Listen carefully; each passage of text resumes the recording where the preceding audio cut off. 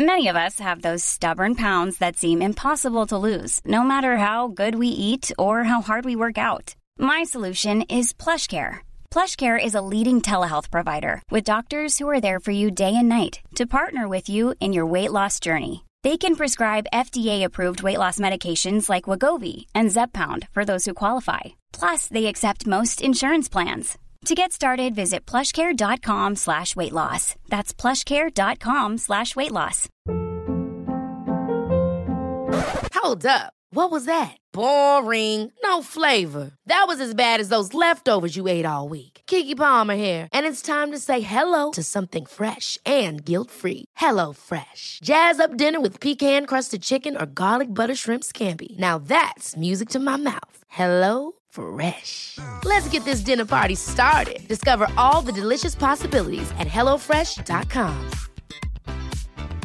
Quality sleep is essential. That's why the Sleep Number Smart Bed is designed for your ever-evolving sleep needs. Need a bed that's firmer or softer on either side? Helps you sleep at a comfortable temperature? Sleep Number Smart Beds let you individualize your comfort, so you sleep better together. J.D. Power ranks Sleep Number number 1 in customer satisfaction with mattresses purchased in-store. And now, save 50% on the Sleep Number Limited Edition Smart Bed for a limited time. For J.D. Power 2023 award information, visit jdpower.com/awards. Only at a Sleep Number store or sleepnumber.com.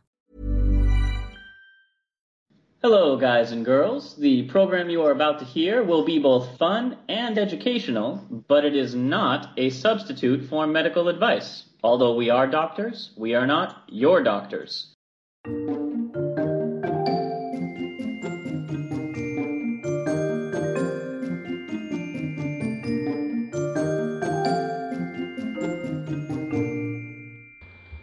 Hello and welcome to Travel Medicine. As always, I'm your friendly neighborhood internal medicine doc, Dr. J. Hi, I am your infectious diseases doctor, Dr. Santosh, with a cold. Oh, I was going to say, and I'm your local ER doc, Dr. Ward. And we are joined this week by another one of our guests from last season, the master of disaster, Ernesto. How's everyone doing, team? He's green. It's okay to touch him. Just reach through your devices. That was an inside joke for anybody who listens to the first Masters of Disaster episode. Go back, and then you can send us angry emails. There's a holiday this month, one that people get pretty into. Santosh, do you know what it is? Is this used car sales month? Well, it is that. It's also Groundhog Day, Yay. And there's a couple others, but the one I was referring to is, of course, Valentine's Day. Aww. Rolls eyes. I saw a petition to turn Valentine's Day into second Halloween. Oh. We totally should. I like the idea of incorporating more costumes, and there's already candy in place. Well, I think 2 Valentine's Days ago, instead of candy, I left a bottle of booze hid in the oven for my ex. I'm single now. So. It's still. I guess I should have known that that oven had a pilot light on. The warm and uncomfortable 120 degrees, which is not the serving temperature for red wine. No, usually not. You have to always watch out for old flames, Ward. Right. Oh, bam! Hello. His passion still burns. This week, it is time for another one of our bi-monthly journal clubs. Yay! Woo-hoo.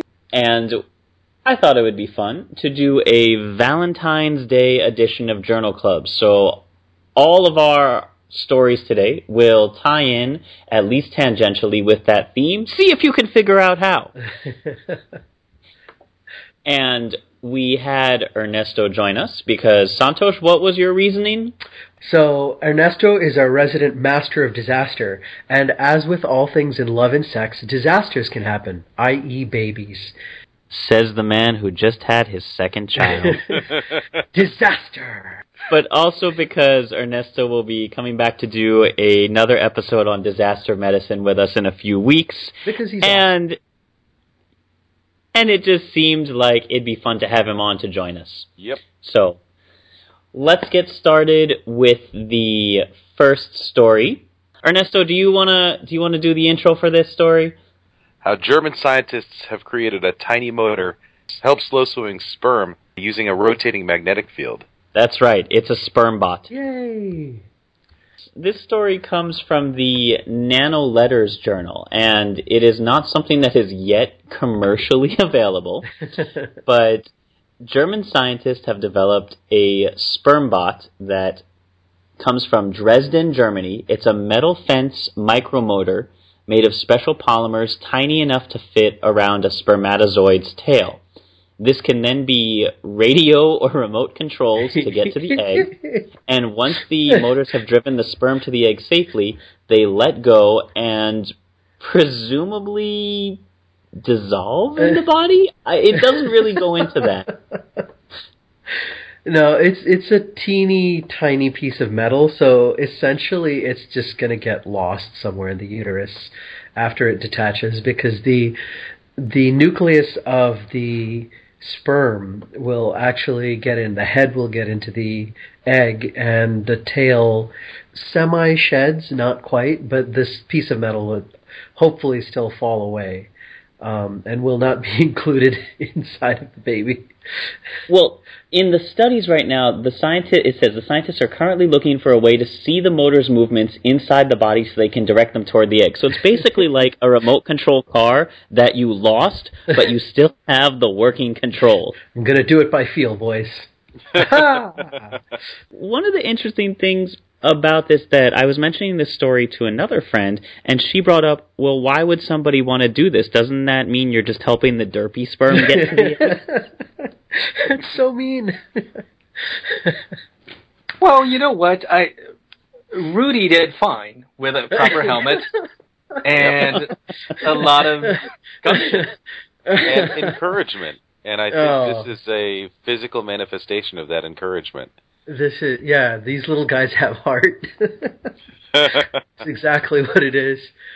No, the worry that she was getting to is, if the sperm's tail is not working properly, does that mean that the genetic code inside that the sperm is going to deliver is also faulty? So you may have a higher risk of birth defect or congenital disease or genetic disease if you get a baby from this immotile or lowly motile sperm, was her worry. There are actually a couple of diseases that are well known. One is called, depending on who you talk to, Cartegeners or Cartageners syndrome. And there is another one called immotile cilia, and there's another one still called Bardet-Biedl syndrome, where there are genetic defects, and one of the problems is that cilia in the body, or flagella, don't beat. And we actually have cilia all over our body. We have cilia in our respiratory tract, which helps clear away dust and particles. That's what helps kind of get mucus and crap out of our lungs. We have cilia beating in our intestinal tract, and we even have a modified cilia in our eyes, and those are your rods and cones. So the issue is, if you do have a genetic disorder, which is causing your boys not to swim, then yes, you're going to possibly be passing this on to your baby, and you may be really raising your chances of having a child with a genetic defect. However, there are plenty of men out there who are healthy, who have plenty of normal genes, but for whatever reason, their boys don't swim. And if they were to have a child, they'd have a perfectly healthy little baby. And up until this little motor was invented, the way that you would have it is in vitro fertilization. And you'd have to take that little sperm and that little guy who couldn't swim and actually inject him into the egg to kind of give him a little boost. And I'm assuming this is also in vitro, right? The person is not shooting these sperm out of, you know what I mean? shooting out of their own testes. You're not going to put the motor in the testicles and then ejaculate. Right. I mean, load the chamber, full automatic. It's not going to... No, but the hope is that actually you could avoid having to harvest the egg and then inject the sperm into the egg. What you could actually do is just harvest the sperm, fit the motor onto the sperm, and then feed the sperm into the uterus the way we do intrauterine fertilization. And then take your remote control and swim them up to that egg. That sounds like the most needlessly complicated remote control toy ever. Wait, I think you're missing the point here, Josh. This is many remote control cars at the same time. You are swarming with remote controlled vehicles. I want to know who the scientist is who's fitting each individual sperm with a tiny little motor. Who pulls the short straw for that job? I guarantee you it's a grad student. I guarantee you it's some really rueful grad student. They said I was going to cure shit. And then they just called me, quit it, you're being silly. Oh, bam. Bam. Did that pun seem tough? Did it seem like I was flagellating you? Oh, I'm feeling flagellated for sure. All right. Quit swimming around the subject, Ness. Hey-o. We might end up with egg on our face. Oh, come on.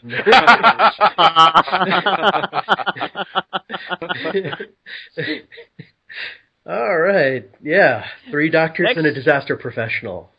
Next story. Next story. Are we moving on? We're moving on. We're going to switch to the sperm switch story. Yes. Excellent segue, Ward. So why don't you give us a little bit of info on the sperm switch? So, from the land of the sperm robot, another scientist, a German inventor, Another German carpenter. Yeah. Is this another German carpenter, or is this one German carpenter? Oh, sorry, one German carpenter. Carpenter. Yeah. Came up with a new invention, and that is to make a sperm switch, which will allow men to turn on and off their fertility by simply switching on a switch like you do with a light bulb. So instead of going through 2 surgeries where the traditional way of doing a vasectomy and then doing a reversal, and the reversals are, their success rates are not 100%, and they're not fantastic. That is correct. They're not so fantastic. let's back up for just a moment and explain to our listeners what exactly happens during a vasectomy. Oh, Ernesto, do you know what the difference is between a hose and the tube that connects the testes to the end of the penis? Yeah. No. There's actually a vas deferens. Oh, okay, yes. You snip the vas deferens. There you go. Yeah, so you make a small incision. Okay, everyone, please, if you're eating, put it down, relax. You make a small incision in the side of the scrotum. You isolate the vas deferens away from the blood vessels, and then you can do one of 2 things. You can either tie it off, or you can snip it to separate it. The vas deferens is the tubule that contains sperm and only sperm, right? The testes are actually a series of tubes called seminal vesicles, and they culminate and hook up to this tube called the vas deferens. The vas deferens goes up and connects to the prostate, and from the prostate comes another tube which joins up with your urethra, and that's why men pee and ejaculate out of the same hole, which is different from women who have, the vaginal canal and their urethra. So, so we've got one. I'm so sorry I cracked up in the middle there. I went to the website just now for our famous sperm switch, and the first thing that I saw on the front page was the dimensions and a subtitle that said, as small as a gummy bear. believe it or not, 100% vegan. What? Well, obviously, they took into account the fact that there are different strokes for different folks. I love it. So now that we've explained what a vasectomy is, what makes the sperm switch different than a vasectomy? Yeah, so this is actually a little clamp, which it houses a tube and a switch, which is set on the external side, I believe, or can be put inside of the scrotum, such that It actually has 3 positions, and I'm wondering what the third position is. If it's like fertility on, fertility off, surprise me. Fertility fully automatic. Yes, fully automatic. Fire sperm box. You actually have semi full and off, and safety on. But yes, so there's a little switch, and the little I guess gummy bear sized device is put around the vas deferens, and you hit a switch. And the switch just creates pressure, just like applying a clamp onto the vas deferens. And when it is on there, purportedly the vas deferens is completely closed, so the sperm can't swim past there. And whenever you're ready to have babies, you just hit the switch. You're virile again. Now, what we've been dancing around is that this switch is located inside of the scrotum, if that had not been made obvious to you. Yes. So one of the concerns I have after reading about this is they say, you can flick the switch on, you can flick the switch off. Who decides, oh, it's Tuesday, I guess I'll be fertile today, reaches down to readjust their testicles and accidentally flips this? Or what if during intercourse your partner is attempting to stimulate you and accidentally flips the switch on, and you both think that you're on safety, and instead you're on full automatic? Well, with dangerous switches, they usually have these, like a red circle with a big cross in it. You know what I mean? Like, danger, do not cross. Inside your testicles? I would put it somewhere invisible. I would just put that. No. Well, that's what it is. It's a tactile switch. You reach down, and you basically readjust a very specific part of your testicles, and that's what triggers the switch. Well, so here's my question. Could you adjust the tactile switch weight or pressure? You could. So actually it does take a little bit of pressure. Like you have to have a little bit of volition to flip the switch, is what they're purporting to say on here.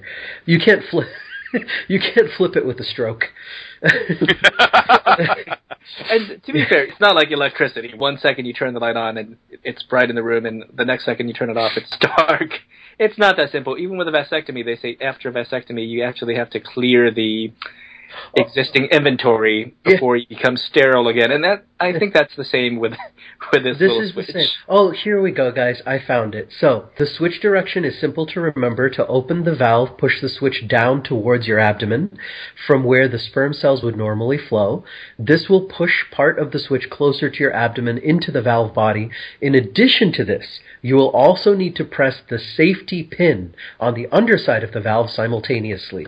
So you do have to have 2 hands free to flip the switch to virile.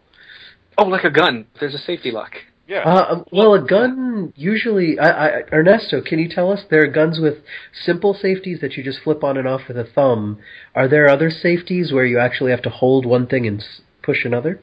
Well, it actually moves in the opposite direction. There are a number of handguns like a Glocks or the Smith & Wesson M&Ps where it's just by employing the manual of arms, you don't have to disengage a manual safety. There are other firearms where there is a manual safety before you can work the trigger.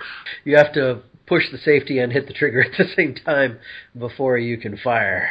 Now, I've been shooting a couple times with Ernesto, and if I remember my gun safety rules, my range rules, it's that always make sure your weapon is pointed downrange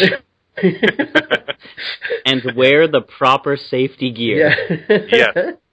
Yes. Well, I, for one, am looking forward to next year's model, which has Bluetooth capabilities. All joking aside, I think this is a very wonderful invention. It is good to put birth control in men's court, so to speak, as much as possible, and making it easy and reversible in this manner is a really, really wonderful service to offer the world. If you guys want to learn more, you can go to BIMEK, BIMEK.com, and that's the last name of the gentleman, Clemens BIMEK, who invented this little device. Or you can go to Facebook.com/BIMEKSLV, and we'll post that on our site. It's supposed to be an outpatient surgery that takes only about 30 minutes. Same as a vasectomy, yeah. It's inserted in the open position, and once it's inserted, then you're taught how to close it in office. Right. Sperm will remain present in the ejaculatory fluids for about 3 months afterwards, or approximately 30 ejaculations. That seems like a low estimate. You mean 30 in 3 months? 30 in 3 months, yeah. 30 ejaculations in 3 months? Or is that like a 10,000 miles? Or 10 years? Yeah. Oh, yeah. But it says men are therefore encouraged to see a urologist for analysis after 1 month to ensure all sperm is out of the system before relying on it for contraceptive purposes. Okay, I think that's an either or, not a 3 months to 30 ejaculations. Right. And always, ladies and gentlemen, this does not prevent the transmission of any sexually transmitted infections. So, no glove, no love. Well, Santosh, what if your penis is bionic? Well, and you get your oil changed every 10,000 miles. No, wait. Rotate the tie. Lube job just slips right in, doesn't it? Oh, absolutely. We actually have an update on our gentleman with the bionic penis. So why don't you give us a quick update on it? Let's refresh our memory. Sure. Who is he? Yeah. Why does he have a bionic penis? And then give us the update. Right. Mohammed Abad, who is a gentleman in England, he was unfortunately maimed. He was hurt, and he needed a replacement penis. And so he actually got a bionic penis, which is a merging of man and machine, and he could hit a little button to get erect. It was implanted on the side of his scrotum. And, of course, the proof is in the pudding. And for this thing to be truly called a success, he needed to take this thing out on the road. He needed to take it out for a test drive, so to speak. There you go, exactly. So we've now done a complete engine overhaul. He actually made it very public that he found a sex worker by the working name Charlotte Rose. She decided to provide her services pro bono. He, unfortunately, though, he had to put off his test drive. I believe we've worked our way so far from motorized sperm to motorized balls to bionic penis. Yeah. We're slowly building a sex bot from the ground up. We are. Wait, I think we're building the wrong gender sex bot, though, guys. No, it would appear that way. For us, yes. Ward, I don't know. Well, there's guys out there who would appreciate this. Hey, you know what? We're all men of a certain age. This is welcome to middle age. You never know when you might need it. Ward brings up an excellent point. So they've actually done an interview with a woman who has been intimate with somebody who does have one of these penile implants, these bionic penile implants. Now, right. Ahmad is special in that he's the first one that I believe there was some design feature, and I want to say titanium steel, but I'd be lying. However, they did an interview, right, solar powered. Yeah. They did an interview with a woman entitled, "This is what it's like to have sex with a penile implant." And the woman described it as, "Here's what it was like to feel a bionic boner." There we go. Yeah. Could we just call it a bioner? Leaving out some of the details and just skipping to the part that people are interested in.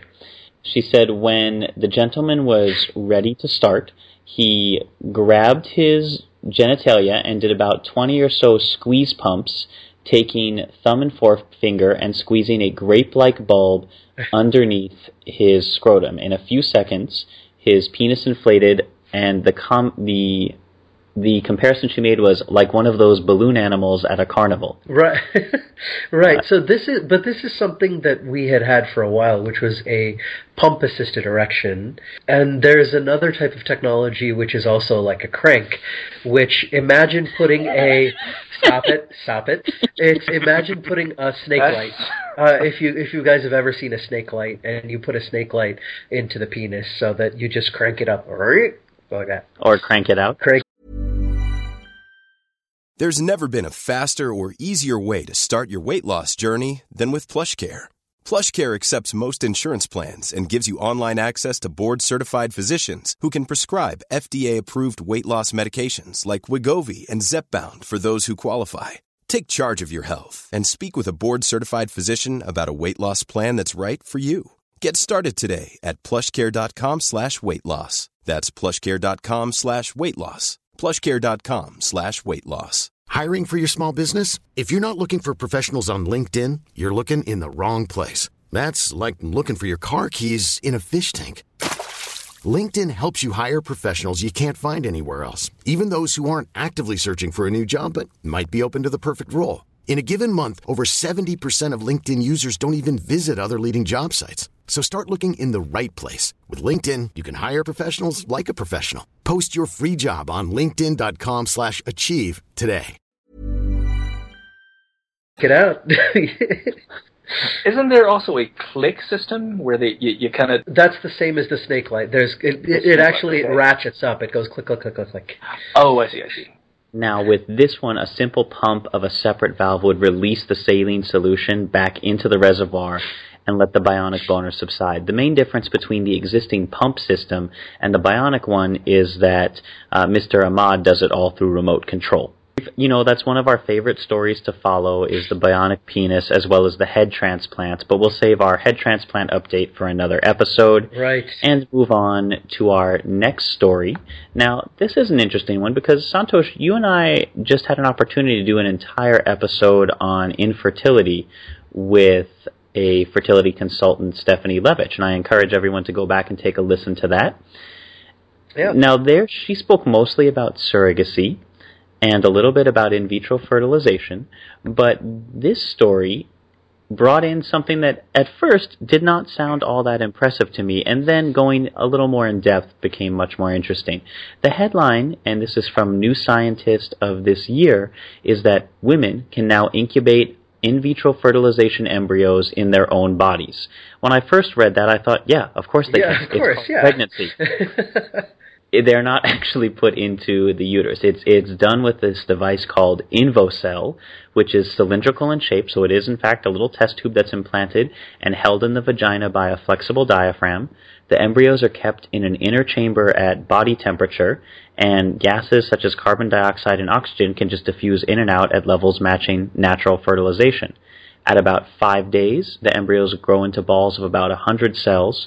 The device is then removed. Doctors choose the embryo that looks the healthiest to implant, and then puts that embryo back in, but this time in the uterus where it's supposed to be. People may think, oh, so what? You take a 5-day blastocyst, it's the technical term for that little ball of cells, and instead of going from a test tube into the uterus, you go from inside of the vagina into the uterus. Well, there are a few things which are not entirely proven, but there's a good amount of evidence to show that there is such a thing called maternal imprinting, and that's not just the personality or the vibe of the mom, but real molecular and genetic changes that happen while the baby is growing. So as much closeness with the mom as possible is a very, very good thing. So hopefully, as long as the technology holds up, having the first part of the life, the first 5 days, grow up near the mom, albeit in the vaginal canal in this little test tube, might be one better step over the test tube growth. Well, in addition to the imprinting, Santosh, this really decreases the overall cost. A lot of the cost that drives up in vitro fertilization is that you have to set up incubators to mimic the body. They have to be regularly monitored to ensure embryos get the right amounts of gas, that conditions are optimal. So the gentleman who carried this out, which is Kevin Duty in Bedford, Texas, Sorry. says, I did it too. Yeah. So because Mr. Duty says the woman's body acts as a natural incubator, the expensive equipment that you see in traditional labs isn't needed, and he suggests this could be used for relatively uncomplicated in vitro fertilization cases in clinics with simpler equipment, or in countries where people can't afford standard in vitro fertilization, and he thinks it would, once perfected, it would halve the cost per cycle, about $16,000 to $20,000 in the U.S., which would be a pretty substantial price drop. Mm-hmm. Oh, yeah. So this is being tested right now in Bogota, Colombia, and in Bedford, Texas, and the manufacturers were given permission to sell it in the U.S. in November of 2015, although it has still not made it much beyond the clinical trial stage. Right. Medical technology holdups like this are quite common because we take things very, very carefully here in the U.S., even more so than some parts of South America and the European Union. So we're a little overly hesitant about things sometimes, which is good.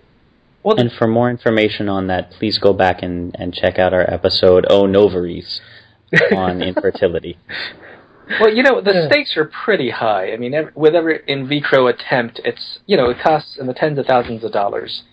And when apparently so far right now, according to this study, the success rate is slightly lower with this new technique, right?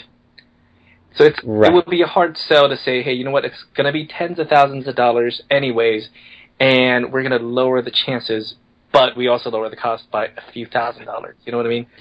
Well, I think the chances are lower at this point because it's still relatively untested. Right. New technology always takes a while to round out properly. But I think I see a lot of potential with this new technique as well. Well, so far we've covered a whole host of robotics in tangential sexual terms. We've focused so much on integrating technology into our bodies and making ourselves sex cyborgs. I thought it would be nice to close out this week's Journal Club with a story about a woman who does things the old-fashioned way. A little whining and dining, making the things that are important to you by hand. Now, have any of you know the story I'm talking about? Are you familiar with where I'm going with this? You're not talking about that she make it with her hands, but really that she feels it in her gut, huh? It's true. It's love is a gut feeling, and apparently so is alcohol. Yeah. No, it's one of my favorite stories because it involves the microbiome, which I absolutely love. And on a side note, before we start on this, the story is usually told that we're 90% bacteria, only 10% ourselves. That gap might actually be smaller than previously thought, but it still goes to show that we have a lot of little microbes which make up who we are. One of these microbes, occasionally, is a little yeast in the gastrointestinal system called Saccharomyces cerevisiae. Ernesto, this is somebody who probably would have come through a place like your hospital first, or ward. You guys would have been the initial line of defense. This is a woman who was pulled over and arrested for drunk driving, tested positive on the breathalyzer, and continued to insist till she was blue in the face to everyone involved that she had not had anything at all to drink that entire day, and in fact abstained from alcohol on a regular basis despite all apparent evidence to the contrary. By the way, she was drunk. Yes, yeah. Alcohol content over 4 times the legal limit. Right, and so there was alcohol in her bloodstream and she was actually impaired. Now, for most people, I think we all know how we'd react to this. I'm not drunk. I haven't had a drink all day.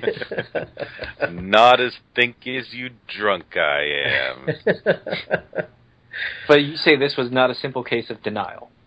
No. In fact, the woman was although drunk, had not had a single bit of alcohol. She had autobrewery syndrome, or gut fermentation syndrome, and she did not know it until after this arrest. She went to a doctor to get investigated and went back and took this claim to court and was then reimbursed for the ticket and all the related legal fees. Okay, Right. I know what all of you people are thinking out there in Radio Land. You're about to take your DUI ticket straight to your doctor. Don't do it. This is a very rare disease, and I'm almost certainly you don't have it, drunkie. But she also didn't drink. I mean, if you've got a DUI and you drink, do not come to me for diagnosis of gut alcohol. No, but they might try to get that diagnosis. It's like, hey, Dr. Ward, you think you could sign right here? So this condition actually causes the human digestive system to produce intoxicating quantities of ethanol. Specifically, the yeast present in the GI system is called Saccharomyces cerevisiae, and that's the one that's been identified in all the people who have this. Now, interestingly enough, this condition was first identified back in the 70s in Japan, and most of the patients who came in were noted to have chronic yeast infections with that abnormal liver enzyme that we were all taught in medical school showed that Asians can't break down alcohol as well. Right. Now, although most humans, in fact all humans, we all produce a little bit of alcohol with the yeast in our digestive systems interacts with our carbohydrate and sugar from our food, the patients in Japan came to light because with their inability to break down alcohol and their rice-heavy, carbohydrate-rich diet, they produced far more than a regular person, and you had a bunch of Japanese businessmen and women wandering around completely drunk after having nothing more than probably a few sushi rolls too many. That's true.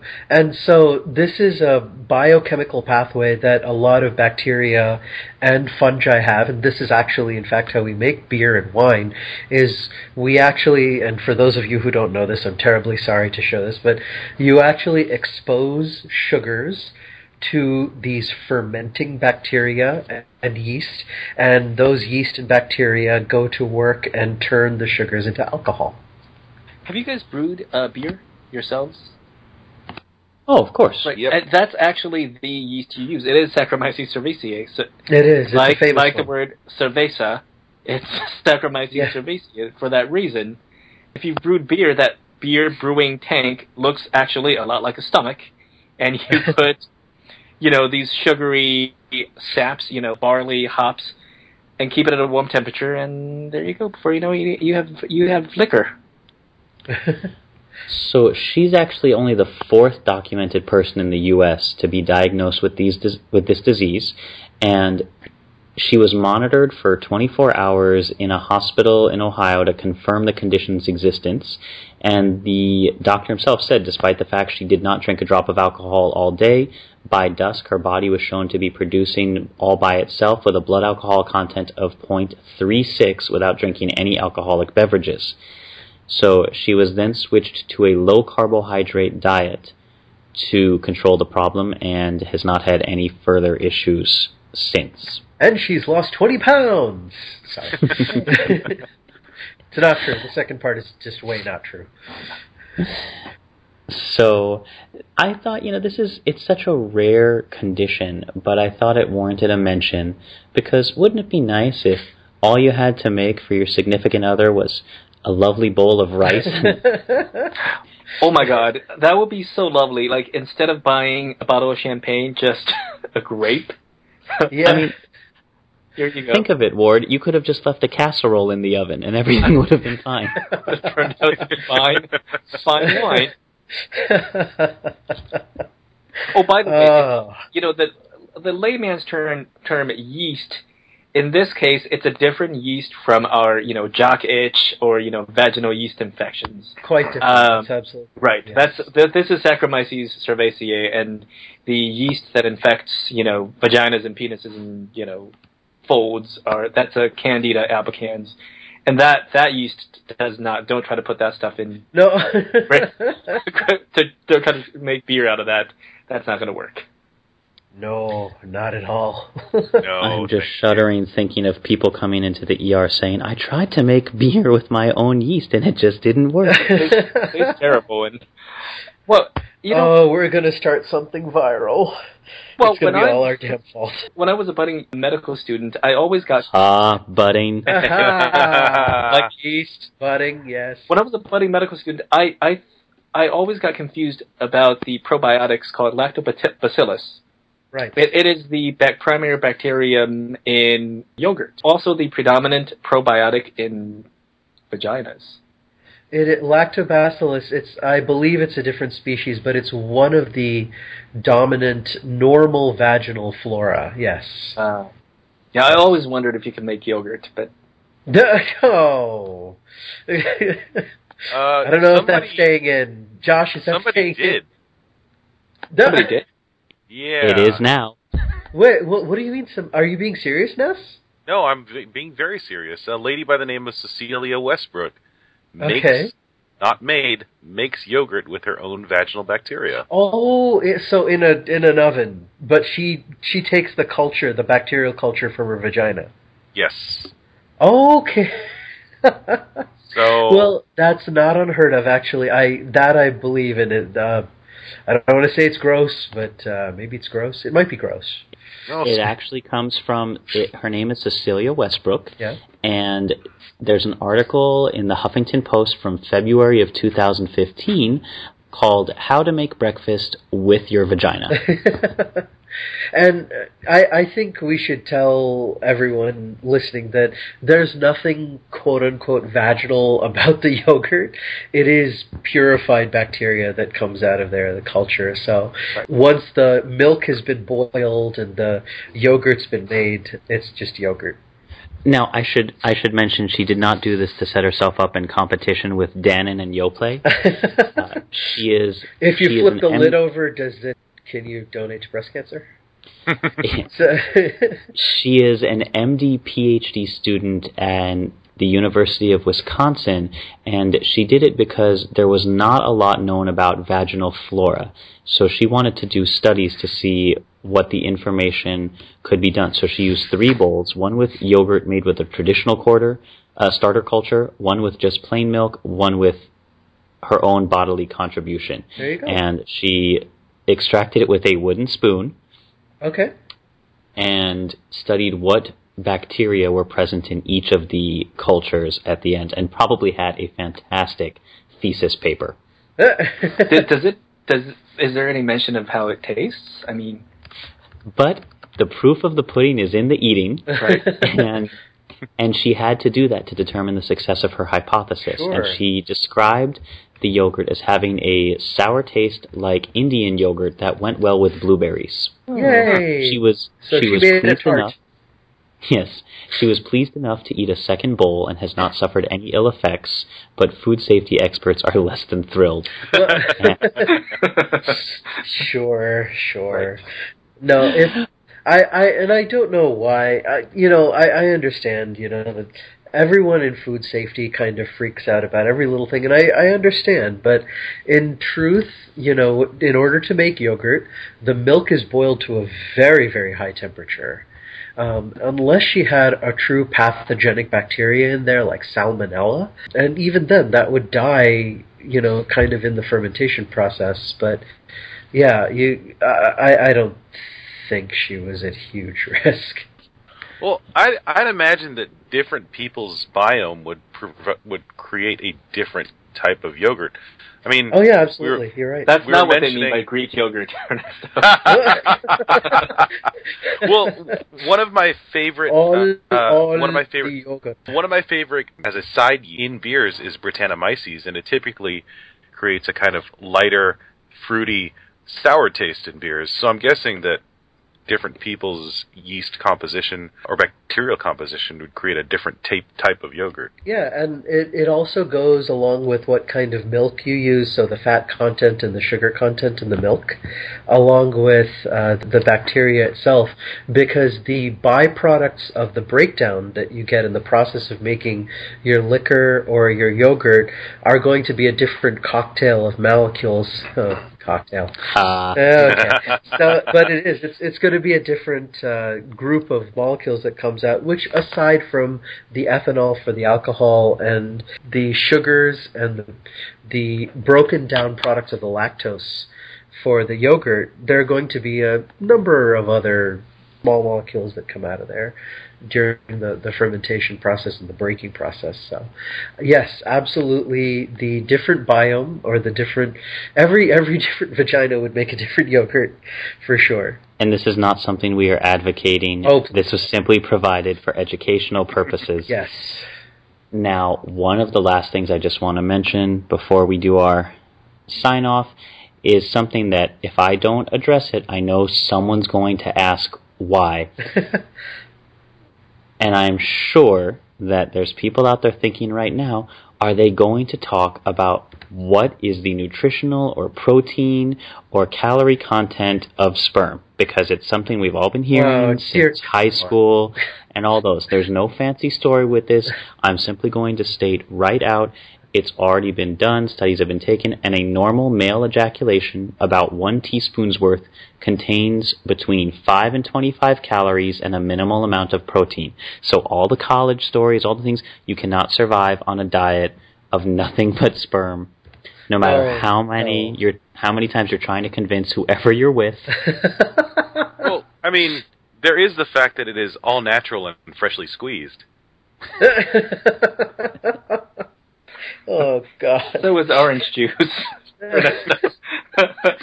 Well, in the case of the bionic penis, it's not all natural. There's definitely some processing there. And if you turn the switch on, it'll be skim milk. It'll be like skim milk.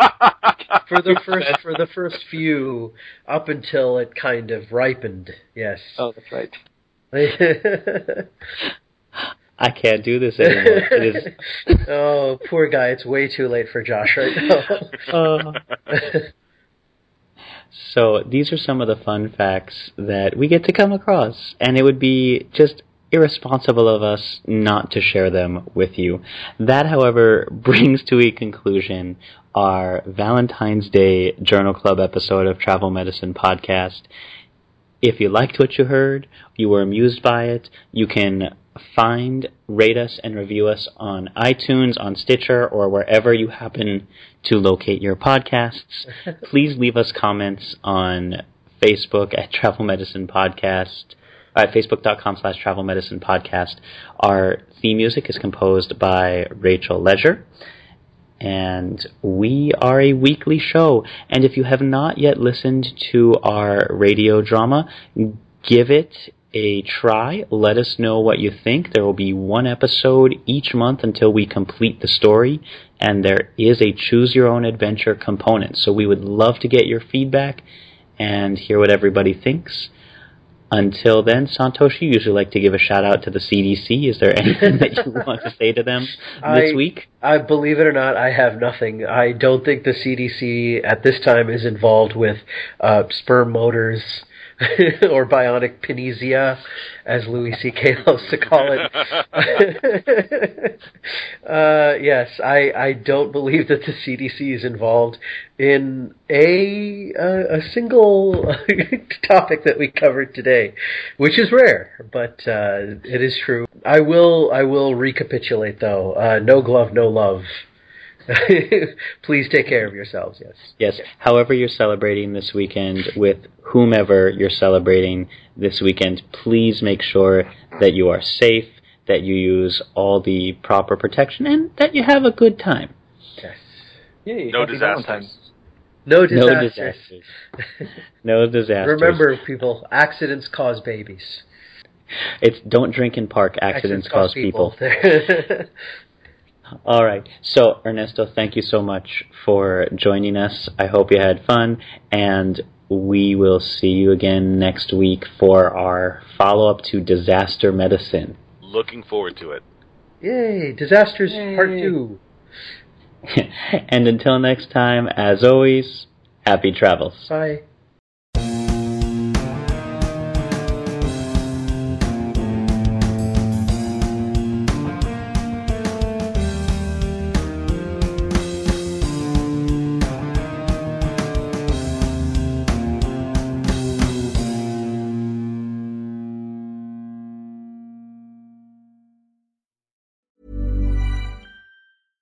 Ever catch yourself eating the same flavorless dinner 3 days in a row? Dreaming of something better? Well, HelloFresh is your guilt-free dream come true, baby. It's me, Keke Palmer. Let's wake up those taste buds with hot, juicy pecan-crusted chicken or garlic butter shrimp scampi. Hello Fresh. Stop dreaming of all the delicious possibilities and dig in at HelloFresh.com. Let's get this dinner party started. Hey, it's Paige DeSorbo from Giggly Squad. High quality fashion without the price tag. Say hello to Quince. I'm snagging high-end essentials like cozy cashmere sweaters, sleek leather jackets, fine jewelry, and so much more. With Quince being 50 to 80% less than similar brands. And they partner with factories that prioritize safe, ethical, and responsible manufacturing. I love that. Luxury quality within reach. Go to quince.com/style to get free shipping and 365-day returns on your next order. Quince.com/style.